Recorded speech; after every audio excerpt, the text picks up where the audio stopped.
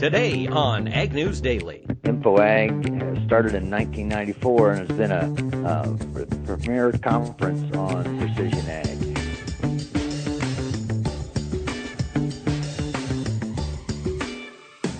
Good afternoon, ladies and gentlemen. It is Mike Pearson, your co-host for Ag News Daily, and I am joined by Delaney Howell. Now, Delaney, today is the longest day of the year. It is the summer solstice. Oh, yeah, that's right. Are you making the most of all this daylight? Well, I have to work tonight until 10, so maybe it'll still be light when I get off. You think so or not? It'll be close. You know, I think the sun officially sets at like 9:15, I don't know. Okay. I hate how it gets so bright though in the morning. It drives like the sun will shine in and wake me up, so I can't sleep in. What time does the sun there come into your room? Like 6:30, 6:45. Oh, okay. It's pretty early. Yeah, it's pretty good. You know. Maybe not to a farmer, but you know. Well, I'm not even much of a farmer. I just like to get my sleep. I was listening to the radio yesterday, and it said people who take the time to sleep in on the weekends are healthier and happier people because it allows your body to recoup, and I'm just doing it on the weekday instead. Blah. You'll sleep when you're dead, Delaney. That's the way to do it. Just work. Except if I don't get enough sleep, and then I cause myself stress and all sorts of other health issues, then I could die, and then, you know, it's like, well, maybe I should have slept a little more. Well, but think how much sleep you'll get then. Great. Yeah. So anyway, longest day of the year. It's the summer solstice, and the first day of summer too, right? Right. Yeah. The first day of summer. Right. Yeah. No, you're exactly right. So we are officially in the summer now. We've had hot weather across a lot of the Corn Belt. I was listening to some flight attendants yesterday, and they said that they were heading out to Phoenix, but they were nervous because it was so hot in Phoenix. It was like 120 degrees, you know, not including the heat index, that they thought maybe it would be too hot for their plane to take off. And I saw that actually dozens of flights were canceled out of Phoenix yesterday because it was so hot. So there's summer for you. Wait. You flew to Minneapolis? No. These were just flight attendants like at the hotel. Oh, okay. They'd flown to Minneapolis, and they were going to fly out, gotcha. and they were just chatting in the elevator. Okay. Yeah. That's Phoenix is where they were headed. Gotcha. Yeah, so at least it's not that hot. So, I don't know. Yeah, today's pretty cold. I mean, not cold, but cool. Right, it's cool. The cows are happy. I'm happy. Good. So, Delaney, what do we have in the world of news? In the world of news, yesterday, Secretary Perdue hosted the Canadian Agriculture Minister and the Mexican Agriculture Secretary in Georgia to talk about NAFTA. And also he was giving them a little tour of his home state. But agriculture was, of course, top priority for them. And Secretary Perdue said it's entirely correct to modify this agreement. You know, it hasn't been modified since the 1990s, and agriculture has made a lot of changes since then. So he thinks it's important. Obviously, dairy is at the top of the list, as well as apparently wheat has been a top priority, and also wine, trying to get U.S. and Mexican wine into Canada, because I believe currently only Canadian wine is allowed. So there's a lot of things going forward. On August 16th, they are trying to start formal negotiations and discussions to move forward. So we're still in that 90-day consultation period with domestic lawmakers. Congress can weigh in, people, just general public. So August 16th is really the date to watch for as we progress forward with NAFTA talks and renegotiations. Yes, and there was actually a follow-up story to that. Robert Lighthizer, he's the U.S. trade rep, and he will be our chief negotiator at the NAFTA agreement. He came out today and was talking about what this process is going to look like. And he said there is no deadline to how long these negotiations could take. His hope is to get it done by the end of the year. But he says, quote, there are a lot of people who think that is completely unrealistic. Right. And he says that they're shooting for that mid-August time frame, but they are still in the process right now of negotiating exactly when that first day will be. Will it be the 16th? Will it be the 18th? They're still trying to suss out a lot of those details, but this process is going to get started here relatively shortly. Yeah, it definitely is. What else you got? Well, in other news, Secretary Perdue has been having another busy week because today he and President Trump and Secretary Wilbur Ross are in Kirkwood, at Kirkwood Community College, which is in Cedar Rapids, Iowa, to view the college. Apparently, Kirkwood Community College is the largest 2-year ag college in the nation, which I didn't realize, and it's only an hour from home. Yeah, and in fact, the beef science students at Kirkwood were the folks who cared for my new bull, and they really? They did all the semen tests on him, so that good students there neat. on the beef side, yeah. So they are touring their agriculture program today, and they're also hoping to talk about rural development, specifically rural broadband and internet, because I can attest to this. My parents' Wi-Fi I can't do anything on it. I can't watch Netflix. I can't even hardly check my email. So there's a lot of areas that suffer from rural Wi-Fi or a lot of people still have broadband. Hopefully nobody still has dial-up, but I wouldn't be surprised if people did. And, I actually not that long ago heard a statistic. It's a staggering number of people in rural America are still on dial-up. That's the best they can get. Oh, gosh. Well, so part of President Trump's infrastructure bill hopefully will, spur some development there with rural Wi-Fi and rural broadband and dial-up. So that's one of the things he's hoping to talk about today. And tonight he has a rally-type meeting or campaign, you could say, in Cedar Rapids, and that starts at 4 p.m. So I'm sure we will hear a lot more from his tour of the college and from his speech tonight, and we will report on that tomorrow. That's right. We'll bring you up to speed on everything. So is Secretary Perdue speaking as well, or is it just Trump this afternoon? I'm not positive on that. I know Iowa Governor Kim Reynolds will be there and Secretary Bill Northey, so okay. I assume a couple of them will at least speak, but the sources I'm looking at don't specify who is speaking besides President Trump. Gotcha. And I remember President Trump was supposed to come to Cedar Rapids a month, maybe 6 weeks ago, but he was called back to D.C. Maybe it was even sooner than that because he decided to make his pullout of the Paris Climate Change Agreement that day. So he had to cancel his Cedar Rapids talk. So I think he's kind of making this up, and it's great that Perdue and Wilbur Ross were able to travel over with him. Yep. So, as we are talking about traveling, of course, whether it is by car or by plane, Delaney, have you noticed gas prices recently? Well, I filled up this morning, and I had to get just regular unleaded because they didn't have E15, and I think it was almost $2. Right, and so you were filling up with E10 probably, that Yep. 10% ethanol blend. I just saw here in Grinnell, when I was downtown earlier, that E10 gas here in town is $1.96. Wow. I'm Yeah. coming to Grinnell to fill up. You bet. Save that 4 cents. You put 10 gallons in, hey, you just put 40 cents in your pocket. Yeah. Well, there's a reason for that, of course, and that is that oil prices continue to fall. Oil prices, the reason that gas keeps getting cheaper is oil prices continue to fall. In fact, they're down about 3% to a 10-month low in heavy trading today, and this means that this is the biggest drop in oil prices for the first half of the year in the past 20 years. Ordinarily, at this point, we're seeing gas prices increase as folks get out and drive and they travel more as the summer's approaching.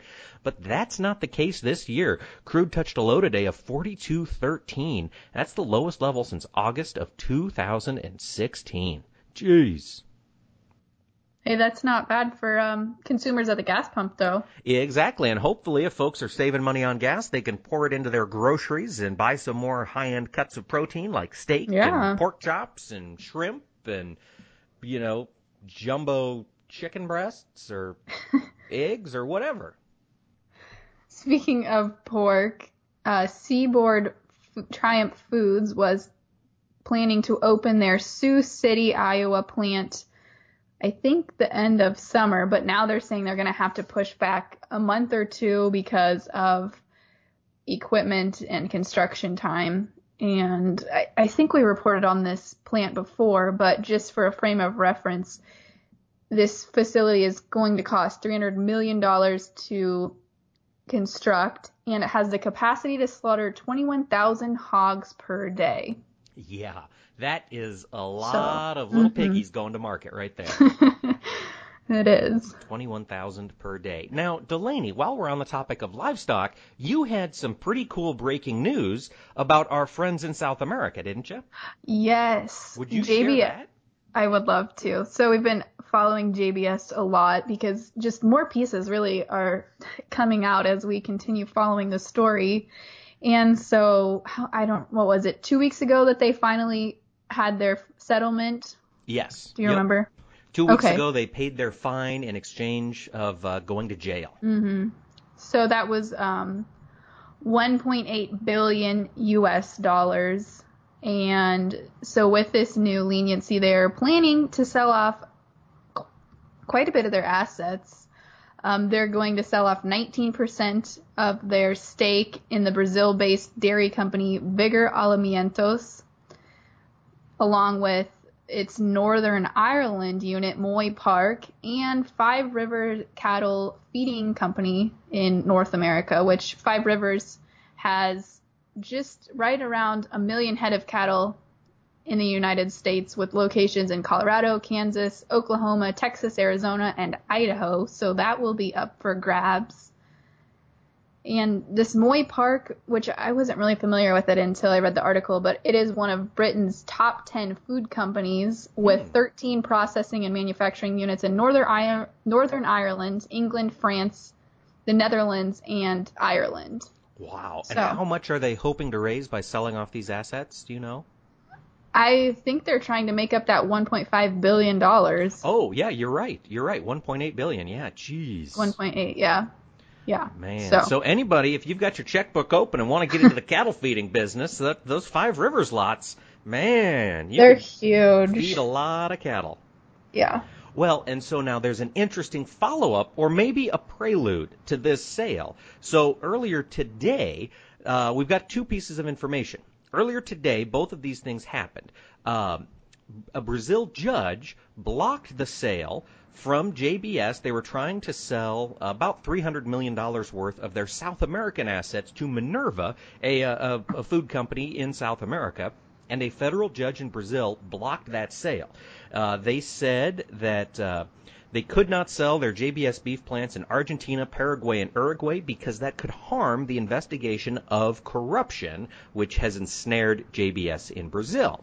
This was followed up by Brazil's Attorney General requesting today that state auditors freeze the assets belonging to JBS SA and its controlling stake shareholders, which would include J&F Investimentos and the Batista brothers. And basically, they're trying to guarantee the reimbursement of $255 million in damages suffered by the state bank, BNDES, that they'd loaned to JBS over the years. So all kinds of I don't know, back and forth, tug-of-war type activity between the government of Brazil and JBS. So it makes sense that they would try to liquidate some of their assets outside the country, I suppose. Mm-hmm. Yeah, I didn't realize they had that far reach either. They had their fingers in a little bit of everything. They are truly global. I mean, they are the world's #1 meat packer. So, well, Mike, do you have any other news for today, or should we look at how this news has affected the markets? Well, let's look at how today's news impacted the markets. The big news today was continuing favorable weather. You know, we had pop-up storms across much of the Midwest. We had the July corn contract drop 1 1/4 cents to finish at 3.68 3/4. December corn dropped 1 1/4 as well to close at 3.86 3/4.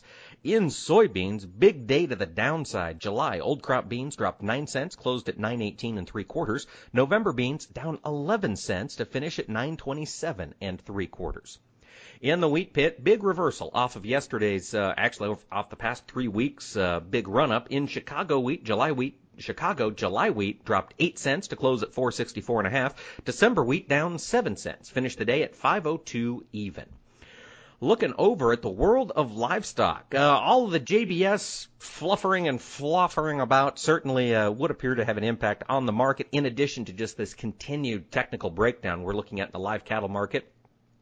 There was some light cash trade reported today out of Kansas at the $122, $123 range on a live basis. And that wasn't the only cash trade, around $123. The Fed Cattle Exchange is back to its regular Wednesday sale, happened today at 10 a.m., and 457 head were sold out of 2,100 head listed, and the average price of that sale was $123 a hundredweight. So there's that downward push in the trade.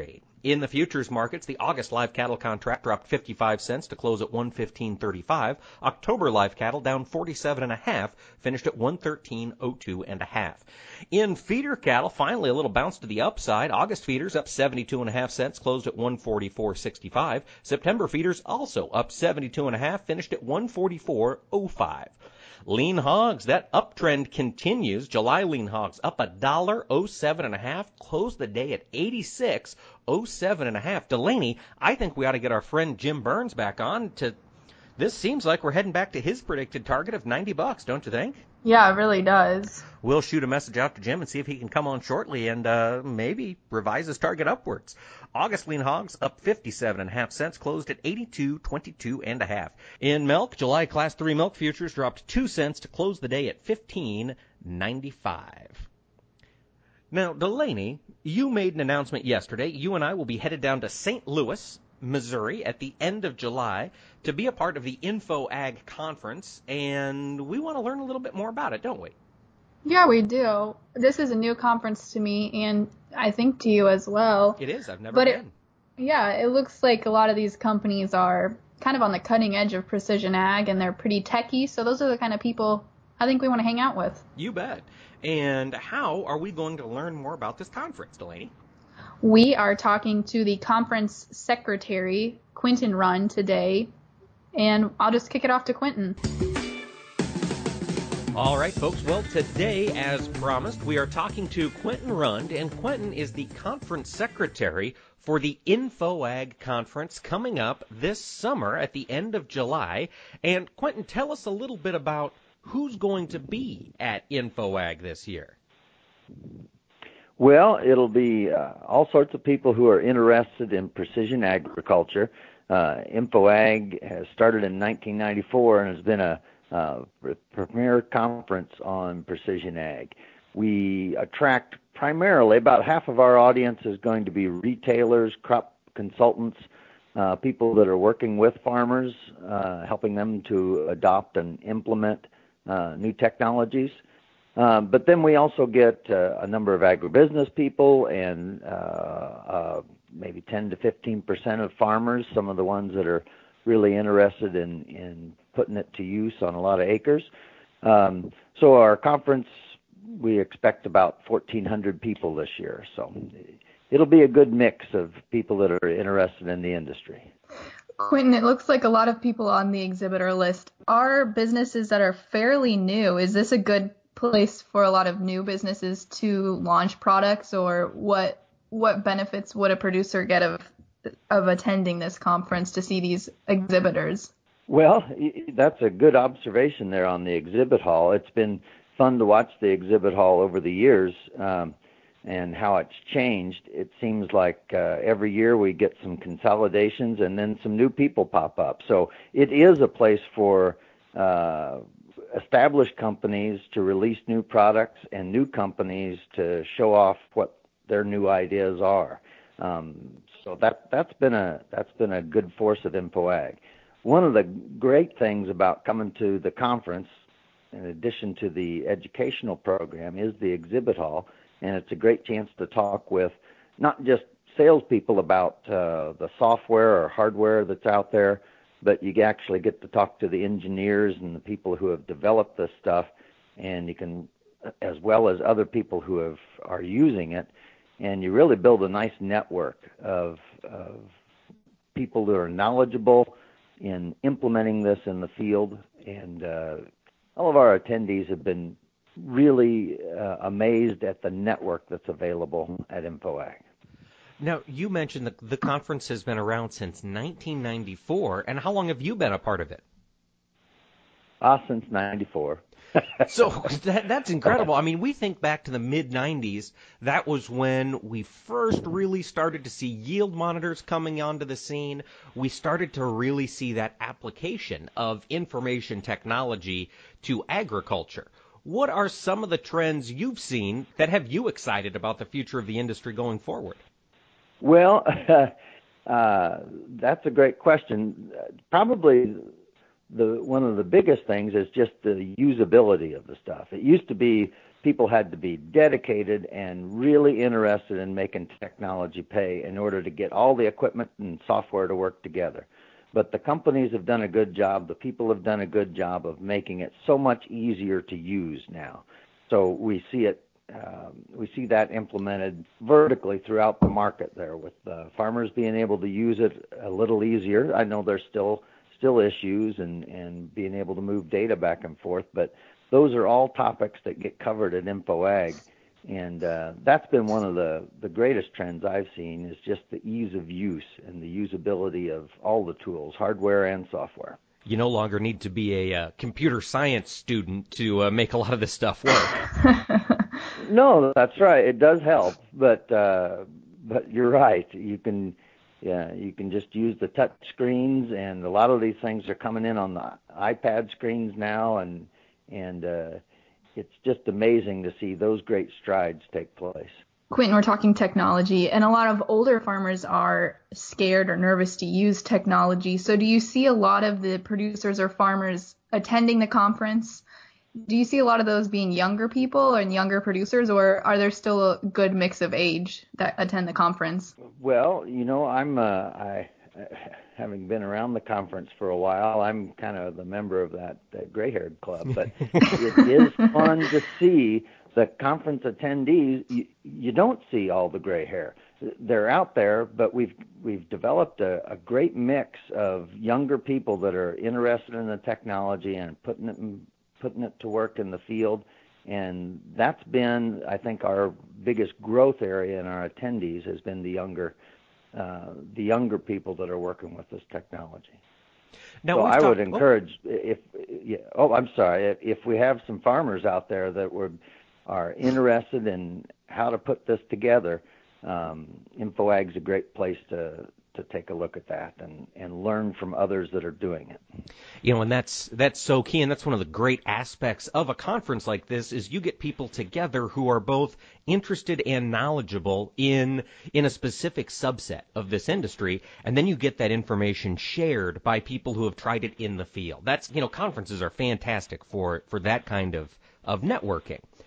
And Quentin, we've talked a little bit about what's going on in the exhibit hall, but now you also have speakers and presenters lined up. Can you tell us a little bit about who's going to be there presenting and talking and what folks might see? Yeah, I'm very proud of our educational program. Not only this year, but just over the years. We offer a mix of plenary and then breakout sessions, and then we also have a track of hands-on workshops. So this year we'll have a great lineup. Steve Sonka is our opening keynote speaker, going to talk about digital agriculture, and he's always thought-provoking. I really like his subject for this year, so I think that's going to be a great kickoff, get everybody thinking about how to make all this stuff pay. We've got a terrific lineup in our breakout sessions. We have 5 concurrent tracks, so there's always something available that you'll be interested in as an attendee. We have one track that's on more agronomy focus, so nitrogen management, nutrient management, some of the new technologies out there for dry fertilizer applications, and just some new thinking in variable rate nutrients.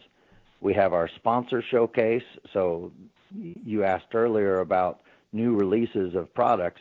Our sponsors use this opportunity to talk about the new software and hardware and services that they're going to offer. We have our workshop track. So this year we have an interesting mix of taking a look at precision ag for CCAs and weather data, how to select the right weather data tool for your needs. We have several sessions this year, including a workshop on the Internet of Things, so how to network all these sensors to relay information back to a central location. And we do have a number of topics on just data analysis and working with larger data sets, how to do that on your own farm, and then how to aggregate that data across multiple farms.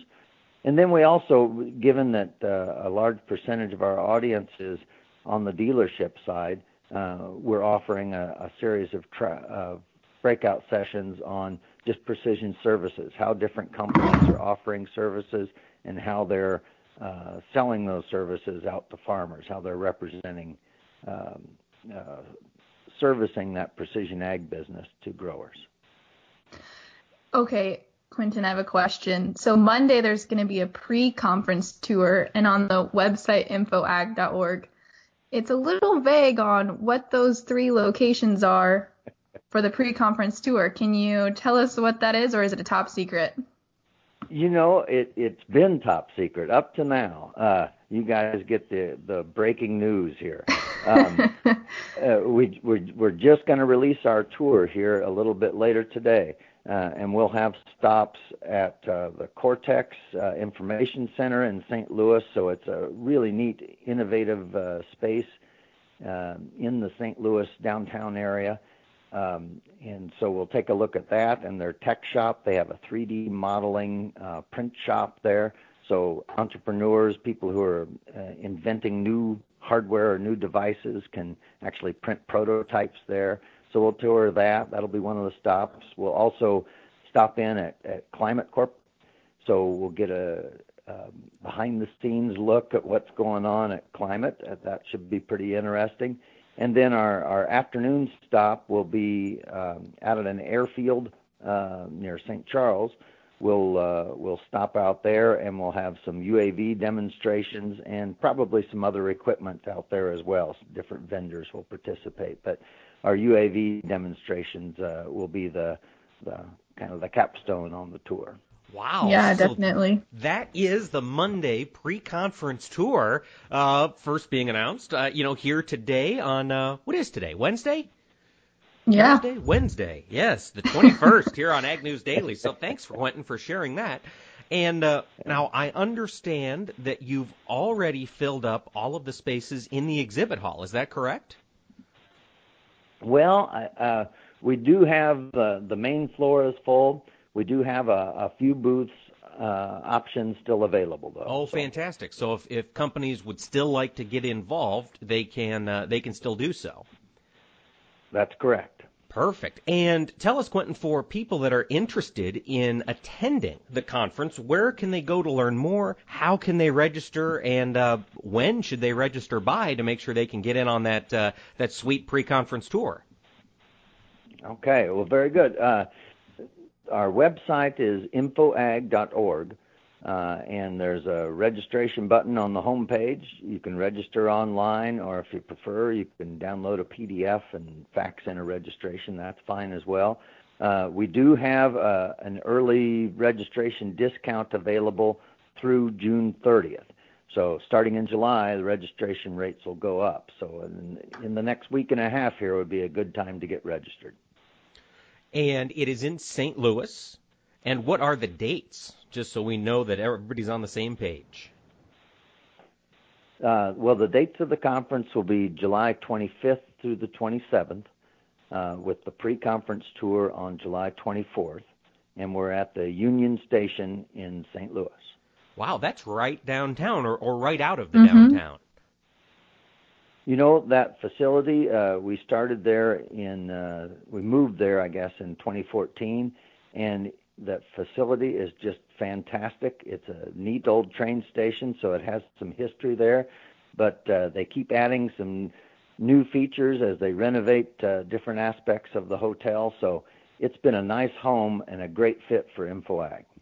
All right, folks, you heard it. End of July. You're done spraying. We're not quite on that third cutting of hay yet. You've got a little bit of downtime to make the trip over to St. Louis for the InfoAg Conference 2017. Hear about what's new in precision ag, what's driving the future of our industry as we get to that next level, move beyond focusing on mechanization and add focus on information technology and data and drones and everything. It's fascinating.